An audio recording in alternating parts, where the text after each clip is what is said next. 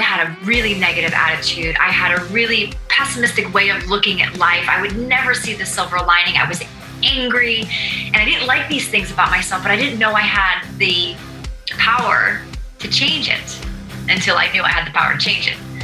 So when I started doing that work, that was, in my opinion, what true self-love is when you have the power and the will to accept you for everything that you are, and then decide what you don't like to change. You know, they say, well, people can't change. Yes, they can. I am living proof, as I know many other people are. We can change if we want to. It has to be a choice. Welcome to 1000 Days Sober podcast. My name is Lee Davey. I am not an alcoholic. I refuse to be anonymous. I am someone that doesn't drink alcohol and spend every waking moment of my life helping other people do the same, like right now. Welcome to the podcast. Going to be talking to Amy Barsky in a little bit, but just before we do that, I'm just going to do a little bit of housekeeping. If you want to step into your power, if you want to become the man or the woman that you've always had within inside you, hidden under layers and layers of beliefs and storytelling and fakeness, okay? If you're ready to step into that power, then we're ready to have a look at you and to help you and to guide you and to teach you to be self-reliant and to teach you to make incredible changes in your life, just like I've done and just like every other striver has done so far, right? And if you're interested in that, get over to www.1000dayssober.com and get yourself on a 30-minute call with myself. I will have a little chat with you and I will figure it out. I will kind of have a really good dibs on whether you're ready to go 1000 days sober or not. All right. So do that, 1000dayssober.com. Book a little session with me and we'll have a chat about what we can do to help you, realize that you have an amazing power once you get alcohol out of your life and that you can really achieve some great things. All right. Okay. So I'm going to get on with my guest here. So Amy Barsky. I'm so excited to introduce you to her. She's an entrepreneur, a self-development thought leader, and a certified health and freedom coach and creator of the Shift Method. She helps high-performance professionals free themselves from anxiety, past trauma, emotional overwhelm, so they can live a clear, focused, and fulfilling life. She created the Shift Method to guide people in getting over the hump of emotional overwhelm, anxiety, and depression. And for those who are feeling what she used to feel, stuck, uncertain, and not quite sure how they're going to go about things, she does and shares her practice through her method globally and through one-to-one sessions, workshops, online programs, the whole 9 yards, right? All of her teachings are centered on mindfulness and conscious living, designed to guide you into a focus, clarity, bite-sizable goals, creating new pathways into an empowering, energetic life.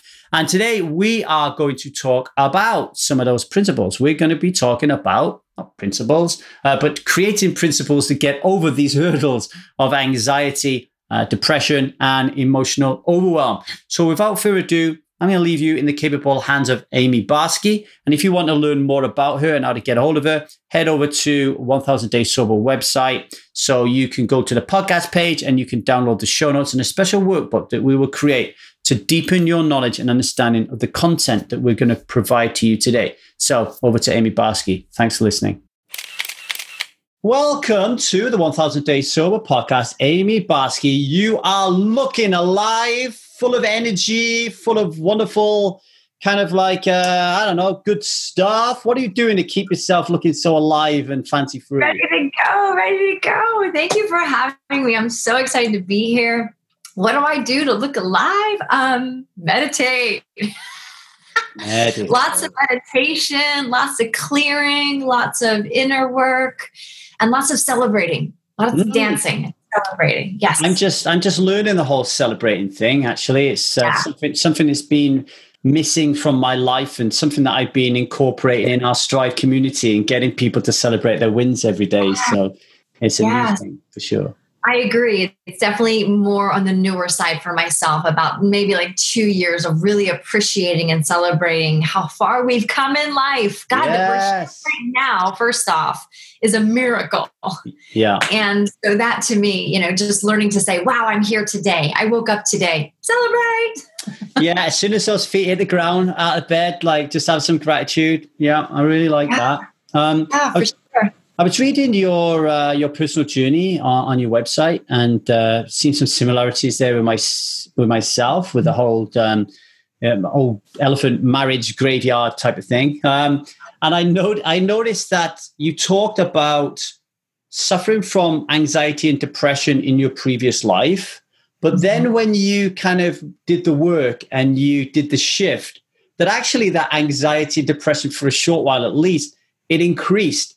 And I was like, whoa, that happens with alcohol. You quit alcohol, and then all of a sudden you start to get a little bit anxious and a little bit depressed. And then you start thinking, did I do the right thing? What's happening there? Why do you get that kind of little dip before you? Well, I think for a lot of people, and, I can only speak from my own experience and then from clients that I've worked with, it's a lot about, often we use the external to heal us. We go, I'm going to do self-care, like massage and pedicures and baths and facial masks and shopping, retail therapy and all of the external things. And generally that is a really awesome temporary way of self-care. And when you get into the root of what's really there, beyond the external, and you go into the internal, that's where the shift will happen in a more profound way. The general is, it's fine. Oh, great, I need to take a bath and relax my physical body. Absolutely. There's there's benefits there, but if you're not getting to the root of it, then you're putting Band-Aids on the actual wound that doesn't actually get to heal from the root of the wound. And for me, I thought, if I remove myself from all of these external things, the toxic relationship, the dead-end jobs, the, just the things that I didn't want in my life, people that didn't support me, negative energy, all that stuff, then I would be good. And I would just, move, change partners, change houses, change clothes, change hairstyle, change whatever. If you're changing all the external, but you're not working on the internal landscape is what matters the most. So for me, I was doing all of the surface things until I realized that I was like, why am I still having the same issues? And I realized it actually came down to one question. A friend had said to me, well, Amy, do you love yourself? And I thought, well, yeah, like it just seemed like a kind of like a dumb question. Like, what do you mean? Of course I love myself. But when she opened my eyes to the perspective of loving all of me, everything that I didn't like about myself, whether it was, I had a really negative attitude. I had a really pessimistic way of looking at life. I would never see the silver lining. I was angry and I didn't like these things about myself, but I didn't know I had the power to change it until I knew I had the power to change it. So when I started doing that work, that was, in my opinion, what true self-love is when you have the power and the will to accept you for everything that you are, and then decide what you don't like to change. They say, well, people can't change. Yes, they can. I am living proof, as I know many other people are. We can change if we want to. It has to be a choice. So for me, that was a big... it reminds me of? It reminds me of people that stop drinking alcohol. And then they get triggered. So they get that trigger, they get that resistance talking in their head, telling them you got to have a drink. And then they roll out the kind of like the trigger toolkit. And the trigger toolkit is all have an Epsom salt bath, get the candles out, have a massage, do X, Y, Z, right? And like you said, I've never thought of it like this before, but what you've just explained there is a lot of people probably have an external heavy trigger toolkit. And what we need to do is really balance that a lot more with, okay, so what are we going to do internally here? Because a lot of the times when we're triggered, we're just going to have to learn to sit with those triggers. And that isn't going to come with any external work. It's going to be internal work. So my question to you, Amy, is how do you even start to do that internal work? What does it look like? For me, at first, it was meditation. It was specifically Kundalini yoga, which is a style of meditation yoga, which is a lot of breathing exercises, which brought up a lot of emotional stuff, emotional baggage I was carrying. And so starting to work with that and going, where is that coming from? What is that? How do I get a handle on that? How do I dissolve that in a way that's in integrity and still honoring where I am and honoring my process? And so once that was Kundalini yoga was the beginning of that practice. And then it came into working with coaches, reading, like I became like a self-help junkie. I was reading all the books and all the webinars and all the workshops and all the seminars, anything I could get my hands on because I just wanted information. And I think part of me was kind of like I was a really bad student in school, in high school. And I hated it. I hated school. I hated school because I was holding a lot of energy and negativity towards my parents. Right. So it's kind of like going into my adult life. I wanted to be like the perfect student. So I wanted to get it right. So give me all the books, give me all the information. And so working with coaches, specifically one-on-one with trauma, became something that was a huge healing modality for me. And that's why I end up doing what I do now, was specifically working trauma work, subconscious reprogramming, because I see the change it created for myself. I'm the witness to my own transformation, and now working with clients doing the same thing, using those tools, using those methods. It's just like, I'm just blown away by how powerful our minds are. I had no idea how much strength we have in our mind, but we don't give ourselves credit for. We give ourselves, we use the excuses or that's just the way I am. Or, well, that's my sign. I'm a Leo, so this is the way I'm supposed to act. The reality is you don't like something about yourself. You absolutely have the will to change that, whether it's an external addiction to drinking or drugs or sex, or social media is a big one. We're so addicted to social media and comparing ourselves. It's like, you have the power. It's a muscle. It's just like going to the gym and doing your biceps. If you want to strengthen the muscle, you got to work on your brain. We've got over 700 muscles in the body. And this one is, in my opinion, the most powerful. When you said about working with coaches and being a self-help junkie, we have 1000 Days Sober coaches. So we have a fleet of coaches here at 1000 Days Sober. And very often they're looking for people to work with them. They're in the Stride community going, hello, does anyone want to work with me? And it's almost as if people think, I can't work with a coach unless there's something wrong with me. Like I have a problem, so I call a coach. Instead of, no, I'm just going to call a coach. I'm going to call a coach, especially when they're here and they're free as part of your subscription at 1000 Days Sober. And I'm going to talk to them. I'm going to see what comes up and what I can learn. And then that might lead to something that you want to work on. But let's see what I can learn from having a conversation about this. Does that land with you there? That it doesn't. You don't have to wait until you're broken in order to try to fix something. You just go and get stuck into it. So I think I'm not sure. It may have been Tony Robbins, maybe not. But the quote is, "People move out of two situations: inspiration or desperation." So sometimes, when people are inspired, they'll partake in that free coaching and be like, wow, this sounds really cool, because they're inspired. But I feel, it seems, and again, I speak from my own experience, more often we move from desperation. I'm so desperate to not be where I'm at anymore. And it takes sometimes hitting that rock bottom place to then say, fuck, I got to change this. I can't live like this anymore. I know there's more to life than what is right now. How do I get myself out of this situation? And so often it does come to that spiral of the black abyss. And you're like, I can't live here anymore. And so, and I think also when you invest in yourself financially, when you put that money out, because I feel like, especially our culture holds so much around money and the money story of like, wow, like to me, if I'm spending money on something, I want my money's worth. Like I want my value's worth. I want, that exchange. And so if I'm investing financially in something, I will probably, and especially if it's me leaning into my edge going, wow, this is more than I'm comfortable spending. Therefore, I'm going to do all of the work and then some, you know? I think the inspiration, desperation, and the money thing are linked, because what I found in the money conversations to try to get people over the line and to really start to step into their power and to really start to acknowledge and understand that the power that they have and what they're capable of doing. And in order to get them over that line, that money line, they've got to really believe that they can do it.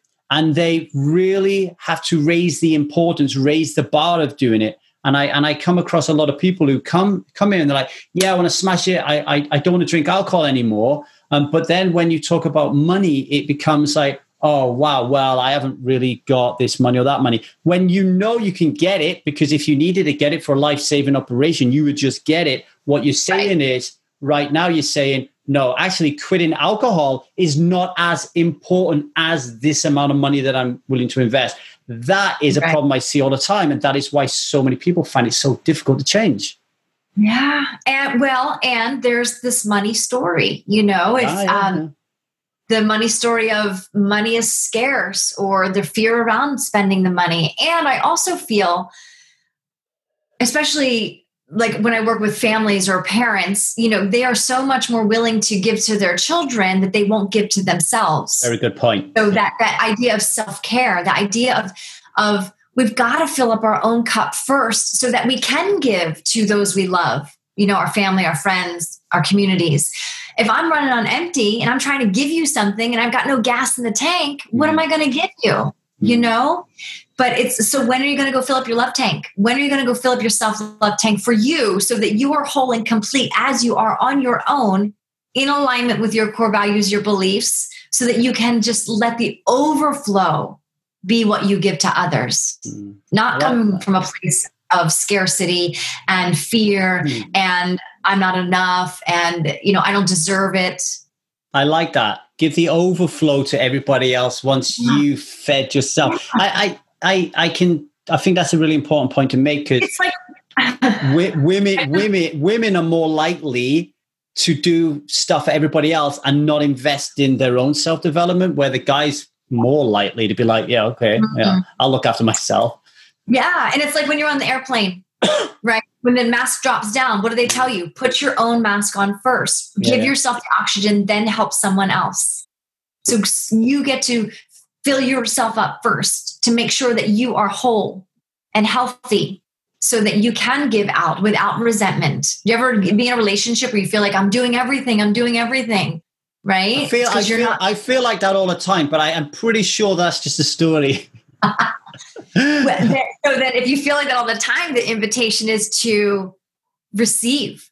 Because for me, this is something I'm working on right now, like in the present time and maybe like the past like year, is working on receiving. So often we're so used to giving that people are giving and we don't see it. We do not see it. We're like, no, I'm giving you more, or we're playing the comparison game because we don't understand that the heart has to be open to receive.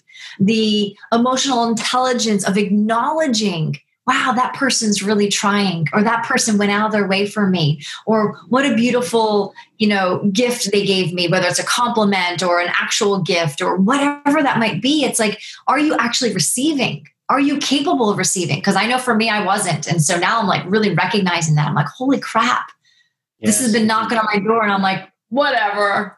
No, super important. My coach said to me the other day, I've been increasing the number of YouTube videos I do. And my coach was like, you do really good with your YouTube videos. And I was like, oh yeah, I can't take full credit for that, blah, blah, blah, blah. And she's like, receive, just receive. Right? You know, just not used to it.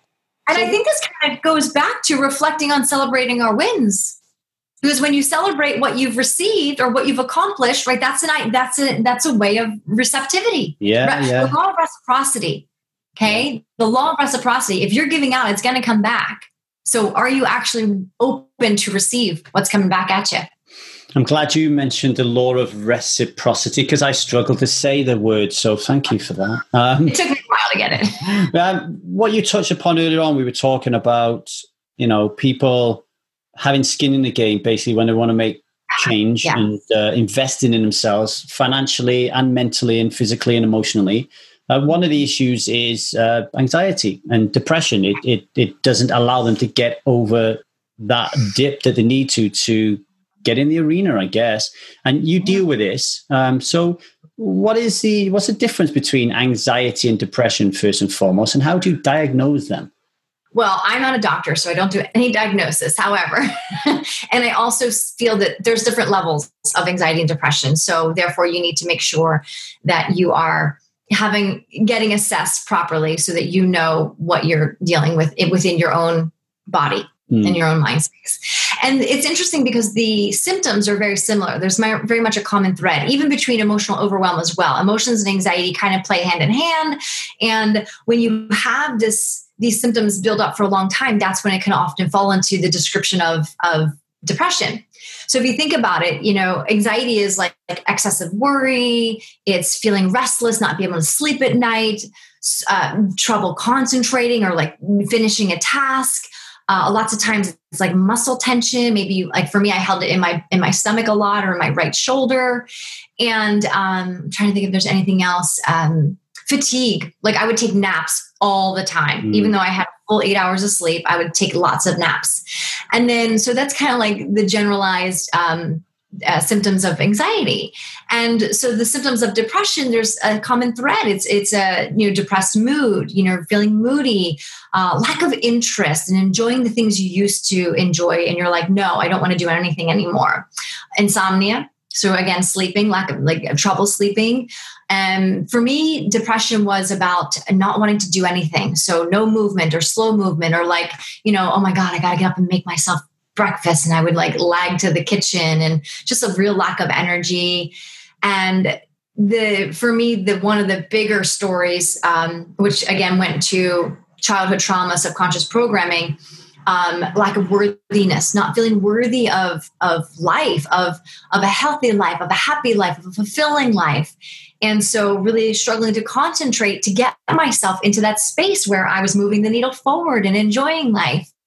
And I guess lastly would be suicidal thoughts, when you're falling into that place of a dark depression where you're like, why am I here? What is the point of living anymore? There's no sense in being here. And so it's something I struggled with most of my life. Mostly, I guess I was bullied on the playground a lot as a kid, and then feeling like I don't belong, I don't fit in. And then just creating that story for myself. Then I isolated myself even more in high school. I had just very few friends. And then recognizing into my early adulthood, this pattern of self-sabotage and not being able to create a life that I wanted. And so then seeking the help that I needed, the support that I needed to get through to the other side. And I'm not saying every day is perfect. We're human and we have egos and we have our triggers that push us and poke our buttons. And now we get to, with tools and techniques, you get to say, okay, cool. I know what that is. I know that story. I know that command. I understand that trigger and I understand where my mind could go and I can choose differently. Right now, I choose something else. I choose this versus my old story. How did you do the work? What form of processing did you use? Because I imagine I keep saying your previous life and your current life, but you know what I mean, right? I imagine you're like he's like a little bit of a zombie just going through Groundhog Day and you're not really thinking about something. And then the shift happens and you start to introspect and you start to think and wonder there's something out there that's different. What did you do to process, like journaling or anything? What did you do? Lots of journaling. Like I said, meditation was my first modality, but working with coaches, working one-on-one to get in my head of my subconscious programming to reprogram my brain. Imagine we are computers. Right? We are an absolute computer. Our bodies are the physical computer itself, right? Then we have memory, then we have software, then we have cookies or programs that run in the background, and then we have the actual operator. So say I have the most, updated computer, but it's still running on an old program. And then I have too many windows open. And then my computer now has a virus. Like that's what our minds are. Our subconscious mind, our subconscious programming is viruses. Keep running until you go, oh shit, there's a virus in there. I need to handle that. And so if you think it as a computer analogy, it's so simple to just go back in there, work with a coach, get into the old programming, understand the old programming, heal the wound that is, because a lot of times your programming is, you are an adult living in this adult world, but when someone triggers you, your programming takes you back to your childhood and you respond from that 7-year-old little boy or girl or that 9-year-old or that teenager, because that's where the trauma landed or that's when it happened. And when I say the word trauma, I don't necessarily mean something horrific like, war or, rape or anything. It doesn't have to be that grandiose, right? Trauma could be being bullied on the playground. Trauma could be one of your teachers saying, oh my God, you're so stupid. You got a bad grade, or anyone can plant a seed and all of a sudden that's all you hear. And you're like, holy crap, I'm not smart. I'm not good enough. I'm not lovable. Or maybe you have a parent, there was a divorce in the family, and all of a sudden you have this abandonment story because the divorce was your fault. That's programming that you're running on, and that's where you go until you've handled it. And once you've got a handle on that, it's a game changer. Huge. I slipped into my victim archetype this morning. I felt controlled. Like I have my daughter in the mornings until like noon, and I always feel like my wife's kind of looking at me, going, he's not too present with her. He's not doing this. He's not doing that. He's not feeding this. He's not feeding that. And it really bugs me. And I've realized that if I am anxious or overwhelmed and I'm not really showing it, it's just all in here. And then that happens to me, my victim comes out, I'm more likely to act like a dickhead, right? So you said when you get a handle on it, I'm still trying to get a handle on it. I'm a lot better than I used to be. But good. What would your advice be about keeping on? I mean, you must work with men as well as you work with women. What are the things that are, you call it your shift method? What are the things that you do to work with people so they do get it more concrete? It's doing the trauma work. It's going in there and getting to the root of the actual incidents that happened, the experience that you had. So basically what happens is, say you had a trauma. Usually a trauma is this, by definition, a trauma is, it happens between 1 minute to 24 hours, the time frame, where your emotions are so heightened and so extreme that you make a decision. In that moment of this experience, you make a decision. You make a decision about yourself. You make a decision about the experience, maybe the person, the mom, the dad, the brother, the sister, the whatever, the person, the experience. And then you make a decision about the world, how you view the world, right? So let's break it down to like a very simple example. Say you went out on a date and you thought the date went really well. And now they don't call you, you don't call them, you're waiting, you're playing the waiting game. And then that's it. It never, nothing ever comes of it. You start to go, well, maybe they didn't like the way I dressed. Maybe they didn't like the job I had. Maybe you start doubting everything. And so this doubt starts to roll in. And then you start defending yourself. Oh, it's okay. I didn't like them anyway. They weren't all that great. You just start like defending and then really, so then the story comes in. Oh, well, I'm not lovable. Oh, they didn't like me. I'm not likable. And then it's, oh my God, I was abandoned. Right. So it builds into this whole, you have an experience, you have a thought, you have an emotion. And so if there's trauma there from childhood of not feeling lovable or liked or fitting in or feeling abandoned, that's going to come up after this date experience because that person or that date didn't call you or you never, they never had, the relationship didn't evolve to anything. So this trauma needs to be handled. And let me ask you some questions on the trauma being handled, if that's okay then. So I can reflect back into my life. Like I have my memories, very few of them. I'm not like one of these people who say they remember when they were 4. I can't even remember when I was 18, right? So I'm not great at I can't remember yesterday. I'm not great at that. But I do, if you said to me when were my trauma moments, I would say people calling me a a chink when I was younger, being racially abusive to me. Moving from England to Wales when I was 10 years of age was traumatic for me, right? So they're the two major moments of trauma for me. And then my divorce a lot later on, right? But as a kid, those were my two traumatic moments. But when it comes to me having a problem with control and having a problem with authority and someone kind of like being too close and telling me what to do, whereas most people would just be like, oh, look, she really loves me. She's trying to make me a better husband. I'm kind of like, victim comes out because I can't pattern it anywhere. I can't connect it to anything, right? So how does that work? Are you saying you just need to work with someone and they will find that pattern? Because I've worked with people in the past and I've never got that. I've never found the problem. Well, I use a very specific technique called E4 trauma. And it's something I'm trained in and certified in. So that specific technique gets us into those blind spots that you cannot see. It gets us into those memories that you might not have right away, but we go in and we discover and we unfold and it's almost like peeling the onion back. You keep peeling the onion.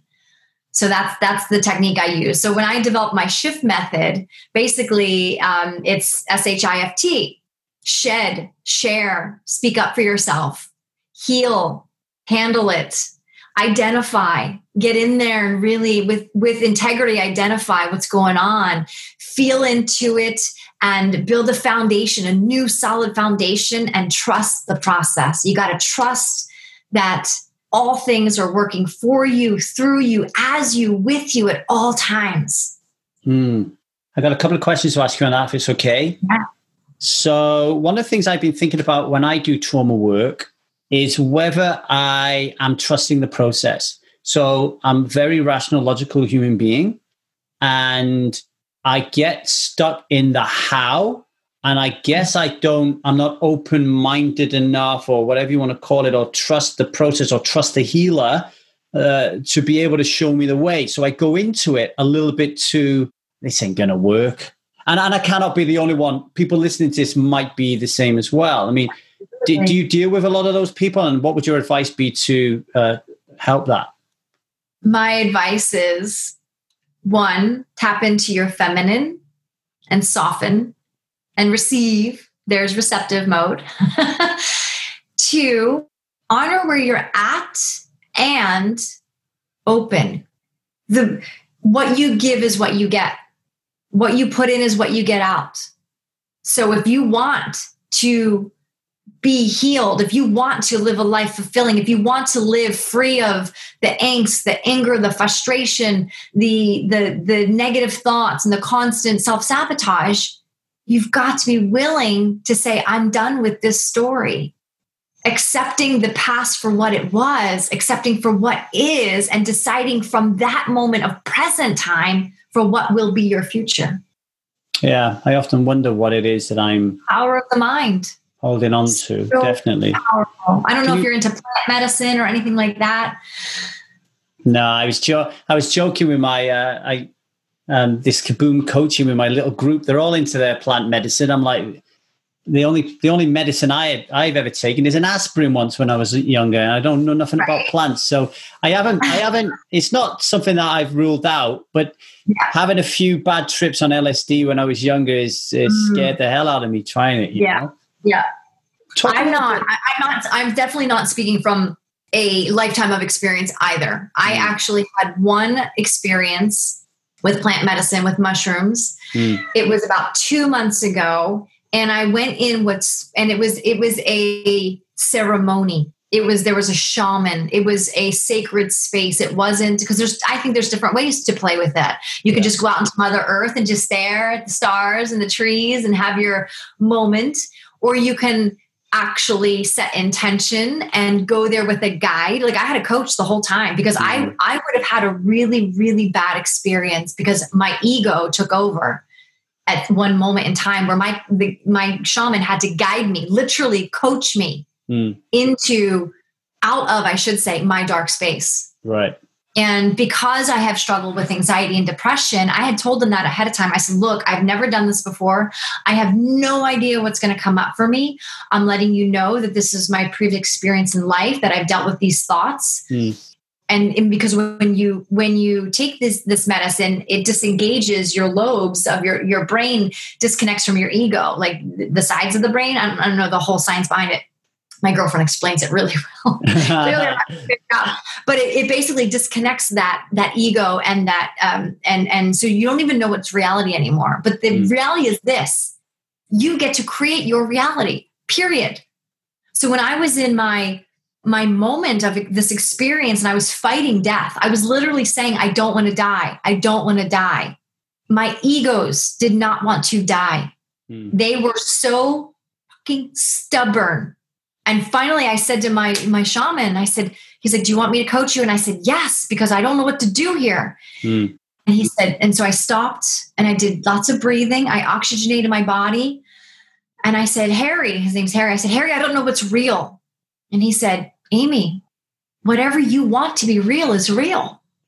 And I was like, because I didn't realize how much of my subconscious programming was wanting to run my story, run my computer, run my life, when the reality is my soul, my spirit, because we're meant to evolve, wanted to evolve. So it's that tug of war of let's stay safe. Let's know what we know and do what we do because it's safe over here. This is our stuff. We feel comfortable here. And your soul's going, no, come on, evolve, grow, love, live, prosper, all this stuff. And I'm like, I want that. And he's like, then go there. And I was like, okay. Let's do it. And, it was such a powerful moment because I got to breathe and live and prosper in light, not in darkness, because I was used to the darkness. I was used to the dark abyss, and my soul wanted to go to the light. And I was like, if I go to the light, what happens? And he's like, whatever you want to happen. Thank you for sharing that beautiful experience. Why I think that was such a really important moment for the listeners is you said that happened 2 months ago and your shift was a long time ago. So, and same for me, I stopped drinking 10 years ago. And then I believe I had some kind of shift and I was enlightened all of a sudden. But then you really never know how many more gears you've got to go. And what happens is even when you have an amazing moment, like, learning to be more with it, stopping alcohol or drugs or whatever, at some point, if you're not careful, you'll end up in another dip and you'll start playing safe and you'll be comfortable. And it was beautiful to hear you share that because it shows that you can just keep growing and growing and growing and growing and growing, and it doesn't stop. That's why we do this for life. It's not just a quick thing. No, it's not a quick fix at all. And that's what's so beautiful is that if you look at your journey and see, if you're listening to this right now, whoever's listening, you've had a journey in your life and you've gotten yourself probably out of you've climbed mountains, you've gotten out of the dark spaces, you've gotten yourself where you are today. So can you celebrate that of wow, I've been through a lot of shit and I'm still here. Yeah, I like that. And the fact that I am here makes me worthy. Yeah. That I am here today, I am worthy. And I would like to continue my journey to grow and expand and be the best version, hold myself in my highest potential as much as I can. And that's going to require just stepping up and keep stepping up and find joy in the stepping up. That's the thing. We call it the work. Can we call it the joy instead? I know. Someone said to me the other day, stop calling it the work. Stop calling it the work. I think it's called the work because there are moments where you're like, shit, that was really hard, but I got myself out. Yeah. I got myself here. Yeah. I really like what you said there. It reminded me of, we should never lose focus on the need for the power within us to emerge and for us to take 100% responsibility for our life and for us to celebrate and for us to win and for us to be grateful. However, that is not easy to maintain and get into that kind of habit. So having people around you. Why? Why is so here are language that's not easy already sends us into a low vibration. And I'm not saying maybe we can't go to the higher vibration of this is easy. It's getting easier. It's getting it right. Because I don't want to lie to myself. If I can say positive affirmations all day long, I'm rich, or whatever that thing is. But if I don't believe it, if I'm not living it, if I'm not embodying this new person that I'm becoming, we're not going to get anywhere. So if I can't believe it, well, it's not easy. You're right, Lee. It's not easy, but could it get easier because I'm practicing? Could I have compassion with myself? Could I be more compassionate and open to receptive to receive what the things that are offered to me, the modalities that are out there, so that I can make this easier, so I can get to this is easy versus staying down in the low vibration of this is not easy, this is hard. Do you know what comes up for me when you say that? Earlier today on my Marco Polo, someone I respect very much, I was being a bit of a victim on there, moaning a little bit about, feeling a bit melancholic.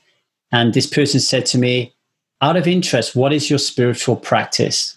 And I said, since my daughter's been born, so you're talking 4 years, I don't have one anymore. I fit things in when I can, but my spiritual practice is gone. Now I'm thinking as you're talking, if I was to get that back and to start having that again, then that surely is the time for reflection on these things that you're talking about. So if I have an experience, this experience, we can look at failure, for example, and say that failure is a really fantastic, wonderful thing. And I know that logically, but without the practice of just stopping doing stuff and then going, okay, I want to just think about what just happened that last hour. What positive, wonderful things did I learn from that? That has got to be a practice, right? And that to me, that's what I'm getting out of this conversation with you so far. Is like that practice. Mm-hmm. And Joe Dispenza teaches like the neuroscience 101, right? Neuroscience 101, first thing in the morning, because you're coming from you're coming from melatonin and serotonin, right? When your body wakes up, it is the perfect time where your subconscious mind is completely open so you can reprogram. In those first moments of awakening, go to Abraham Hicks calls it the vortex. Get in the vortex of high vibration. What am I grateful for? What do I have to look forward to in the day? What am I excited about today? Like get yourself in the vortex of yes, I have an incredible life and I get to make the best of this right now, because in those first like couple of hours are so crucial. And then the offering after is like you go through your day and you're in your day, reflect in your day. Have like my coach says, set a joy alarm. Have an alarm go off and celebrate in the middle of your freaking day, whatever is going well in your life in that 2:00 hour in the afternoon, or not. You know what I mean? And then at night, go back in. Go back into the vortex at night before you go to sleep. Gratitude will get you there every single time. It takes, I think it's 17 seconds to change the energy of your thoughts and your vibration in 17 seconds. That quickly you can get yourself back into a positive state of mind. So reflecting, I'm grateful for, and think about all the things you're grateful for. Yeah, that practice. For me, practice is really important. I know this is going to sound like a story, but I have this. If we take the computer analogy that we used so brilliantly earlier on, my motherboard, which was created when I was younger, is a certain way. And if I'm not present and mindful and I'm not practicing being who I want to be or what I'm capable of being, then I will fit back into that motherboard thing. So a good example, when you just said the morning is a prime time to set those intentions for the day, I straight away, my motherboard kicked in and a story came up and said, yeah, but I'm with my 4-year-old daughter in the morning. And then immediately afterwards, I said, what an opportunity to teach my daughter to have a wonderful morning practice of gratitude, exercise, stretching, going out. So I'm doing a lot of those things now, but I'm not making it a ritual. I'm going to be talking to Brittany Haggerty tomorrow on ritual. So I'm getting this. I'm learning. I hope somebody else is getting some light bulbs flashing here.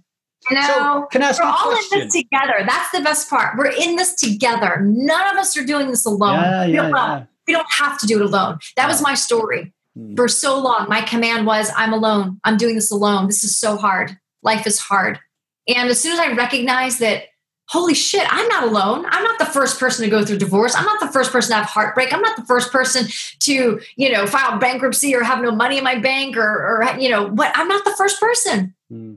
So why not surround yourself with incredible humans who can lift you up and help you heal and get to where you want to go, because you deserve this. We are meant to thrive in life. We're not meant to survive.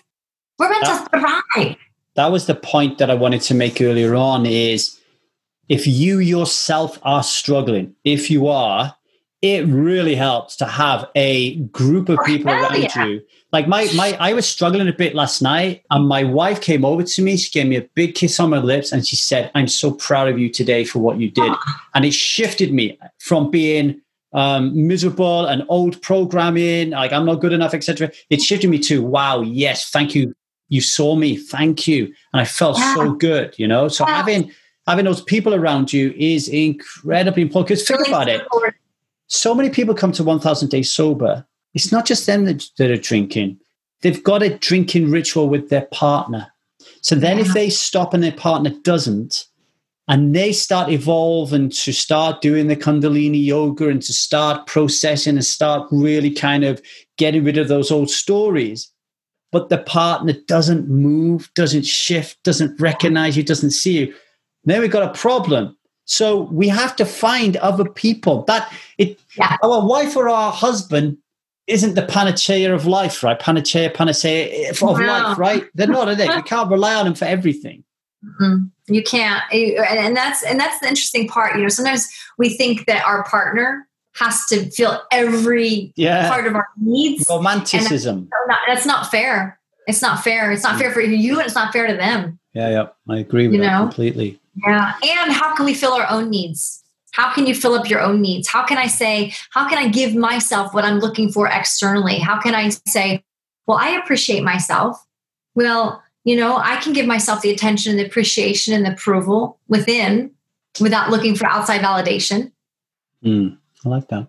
You said earlier on, when I asked you about practice, you said, step into your feminine.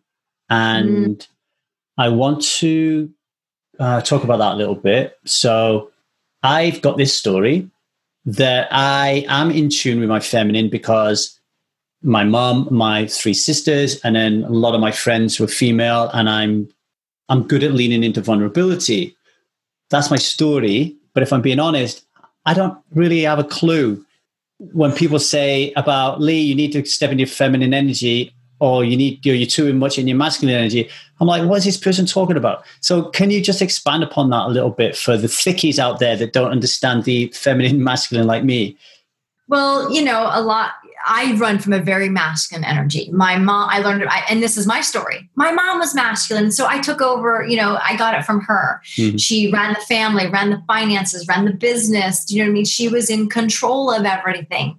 And that's a very masculine trait. And it's not that you should be one or the other. It's finding the balance between the two. So for me to step into my feminine, which I'm still practicing, is receiving, is listening to your intuition. Like, how often have you listened to what your gut told you? And you can start with like a small practice. Like if your intuition says, grab a sweater, it might be chilly tonight, then go grab a sweater. Like, I'm fine. And then all of a sudden later on, you're like, oh my God, I'm freezing. And you're like, well, shit, I knew I should have brought that sweater. Do you ever say that? Oh, I knew I should have done that. That's your intuition. That's your feminine. Right. There's also the feminine of being creative, stepping into your creativity versus trying to control things. Masculine is very logical and very like structured, where feminine is very soft and very much more in flow. So it's really finding that connection of like, okay, cool. When is it important for me to listen, to receive, to feel into the intuition that is there that sometimes we just don't hear? Okay, I need a coach to help me to step into my feminine, because this morning I was with Zia, and she said, Daddy, draw me a Pegasus. So I draw a Pegasus and I'm loving it, you know, and I'm cutting out. And then the mother comes over and says, wouldn't it be better if you did that together? And then in my head, I'm going, yeah, but if we do it together, she's going to screw it up because like, it's got to be perfect. So when you're talking, I'm thinking to myself, oh, I'm kind of partly in my feminine because I'm being creative, but then I'm letting my masculine take over. Whereas I should have been saying, hey, Zia, let's do this together, mate. What a beautiful awareness right there. How beautiful is that? I'm better at the awareness. I'm going to say another story now. Hang on. Let me think about this. Okay, cool. Well, let's think about this, though. You only know what you know until you know something else. Right. So now that you know that you can tap into that feminine in very simple tasks or in very simple experiences like you had with your daughter, now you know that and you can't unknow what you know. No, but let's talk about something really important that links to that then. And I'm pretty sure I won't be the only person. As you could tell, I kind of self-diagnose myself to help other people, assuming they've got the same issues as me. I'm the guy who learns through his mistakes. And there are consequences to that. Because if you're married to me, you get a bit pissed off of that over the years. If you're a child of mine, you get hurt along the way. So I'm the guy who is able to upset somebody and then go, oh, what did I do then? And then fix it. I am getting a lot better at getting ahead of the curve, but I'm still doing this. And I'm telling myself, Amy, I'm a perfectly imperfect human being and these things are going to happen, right? How am I going to step into this and be this person more than the old programming? Are we just, again, back to the same old thing of practice? First off, I feel the acceptance is the key. You have to accept who you are and where you're at in your journey and accept that it is pure perfection. You are already pure perfection and all things are unfolding in divine timing. And, you know, if you have not done your trauma work and going into the old programming and understanding your commands and all of that stuff, and you have not healed that, it's going to repeat itself. You know, you ever just have the same relationship over different partner, but same relationship, same issue, same problem, same partner, or same issue, same problem, different partner. It's you're on the same program. So until you change your programming, probably not much is going to change.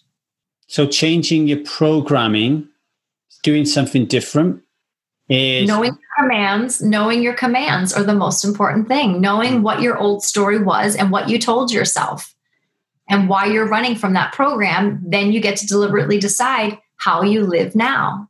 And I'm not saying it's not never going to show up again. It'll rear its ugly head, but now you know, oh, I know that's my stuff. I know that's what I say to myself. I know that's my story. And I'm choosing differently this time. This time I choose differently. And that's where it comes from, practicing consciousness. Like you don't think about how you're going to cut your food. You just cut your food. You get your knife and your fork and you do it. You're not conscious about it until you decide to switch. Put the knife in one hand, put the fork in the other hand and see how it goes. Yeah. New programming. You got me thinking. You said in the shift method, handle it. Tell me more about it. You said it perfectly. Take responsibility. Taking responsibility, especially in relationship. That's my stuff. I'm so sorry. I'm going to take responsibility. I totally projected my stuff on you. I blamed you, right? Our emotions are ours. So taking responsibility, just because someone triggers it, that they're not the blame. We can't blame someone else. They're mirroring. They're like, oh, here, I'm going to show you this. And you're like, oh shit, there's my stuff. You know what I mean? And that mirror back is for us to go, okay, what is that? What came up for me? Okay, cool. Let me process that. Let me go work with my coach on that. You know, and that's what my clients will come and I'll say, hey, what's going on? And if there's a current situation that needs to be handled around an upset or depression or anger or sadness or whatever, we go in and we do that first because we can't do trauma work in the past if something presently is bothering them. I'm reading Preston Smiles and Alexis Panos's book at the moment. I don't know if they've got more than one book, but I'm reading this book and they were talking about the importance of radical acceptance of responsibility. Everything. So everything that happens. So like take this morning, for example, So I had a little fight with Eliza this morning, and in my head, I'm saying to myself, but she needs to deal with this control issue. But then there's the other part of me saying to myself, no, Preston says I got to take 100% responsibility for this. So how can I take 100% responsibility for this and drop the ego? Where are you on this school of thought that we can, if we choose to, take 100% responsibility for everything, even the dark shit that people don't like to talk about? 1,000%. We have to. It's really the only way, because when you take responsibility, that means you accept things for what they are, and then you can choose differently. You know what I mean? It's like this happened, and what am I learning from it, and how am I going to choose differently next time? And I'm not saying the next time is going to be the perfect time, but you have the awareness. Again, once you know something, you can't unknow it. So if I'm aware of it and I see it happening. It's like saying, do you ever like you buy a car and you're like, and for some reason in your mind, you've never seen this car before on the street. And all of a sudden you're like, my car is everywhere. Everyone has the same car I have because you weren't aware of it before. You thought you were so unique. And so like, I have a green, Honda. Well, look at all of them, it's like, we only know what you know until you know something else, is what Preston always says. And it's one of my favorite sayings. And then like, once you know, you can't unknow. And you only know this much. You only know this much. We tell people that about 1,000 Days Sober. Once I reveal the truth about alcohol, you're never going to be able to unsee it. It's going to be very, really, really difficult. What you see, yeah. Talk a little bit about Maryvale Angels, and I want to know how important service is, serving others and doing things for others, how important that is in your journey, because I know for me, creating 1,000 Days Sober and Strive is as an arena for people to stop drinking alcohol, helps me not drink alcohol. Right. Yeah. And I keep trying to get that across to people is once you stop drinking alcohol, there needs to be something else. We need to go for something else here where what are we doing? Could you replace it with something healthy? Sure. What are we doing to help the world? What are we, that's kind of, and you seem to be doing it. So tell us a little bit about Maryvale Angels. So Maryvale Angels is a nonprofit organization that I started 16 years ago. And it's basically Maryvale. Maryvale itself is a halfway house, which resides in East LA and in a place called Rosemead. And it's a halfway house for girls from the ages of 6 to 18 who are in between foster care and family, and they don't have anywhere to go. So social services places them here in this facility so they can get, a roof over their head, the mental and physical and emotional support that they need. So there's, services on the campus and they get community and they get what they need until social services decides what's next for them. Maybe their parents figure their stuff out and they can go back home, or maybe they go live with grandma or whatever, but this is a safe haven for them in between these places. And so I started taking over their Christmas program, their holiday program, over a decade ago. And basically it's a beautiful holiday celebration because they don't go home for the holidays. They're not with their families on Christmas. So we give them a Christmas on campus so that they can feel that holiday spirit and have a celebration with their Maryvale family. Because a lot of these girls bond and they become like best friends and all of that. So we bring in, we have a Santa come, we have a DJ. It's like a bar mitzvah, bat mitzvah, that kind of celebration where music, food, and fun, and yeah. I like it. Amy, thank you very much for being a guest on 1,000 Days Sober Experience and helping us learn a little bit more about anxiety, emotional overwhelm, and depression. Really, really enjoyed that conversation. I will make sure, if you're listening to this, folks, go to www.1000dayssober.com, go to the podcast page, find Amy's specific page, and you will find all of the show notes, all of her links, everything that she's got on offer, and we will create a special little workbug for you as well to deepen your knowledge on this subject. Anything you want to say before we let you go? I say this, breathe. The bridge to life is breath. And knowing that you have breath every day means you're alive, and that is a gift. And let's just celebrate that gift of life and know that you are enough exactly as you are on the journey of divine timing and pure perfection. Thank you very much, Amy. Beautiful. Take care now. Thank you. Thank you for listening to the Alcohol Addiction Podcast. Now, before you run away, just a few things, okay? So, The next time we run the 1000 Day Sober Experience, our program that guides you and helps you to become 1000 days sober. So that's 2.7 years, folks, right? It's the only long-term program in the world where we're with you constantly to help and guide you through the 6 stages of the Strive model for change. We get you through being stuck. We get you through thinking and the ambivalence around drinking alcohol. We get you through the research phase of making some change. We get you through the change. We manage you through that change. And then after that, with alcohol in the rearview mirror, we help you to evolve, to live a fulfilled life, to do that incredibly important post-recovery work, which so many people, so many organizations out there dismiss or just don't even cover at all, right? So we got you back for 1000 days. The next time we run an experience will be in July. But do not wait until then. The best thing that you can do right now is to get over to www.1000dayssober.com and sign up to be a member of Strive today. Okay, it is £40 a month subscription. That includes the 1000 Days Sober Experience. It includes online workshop. It includes online meetings. It includes guidance from our ambassadors. It includes one-on-one meetings with our incredible Strive coaches who are skilled at a vast array of important elements of your life that are going to drive up and increase your physical and mental health.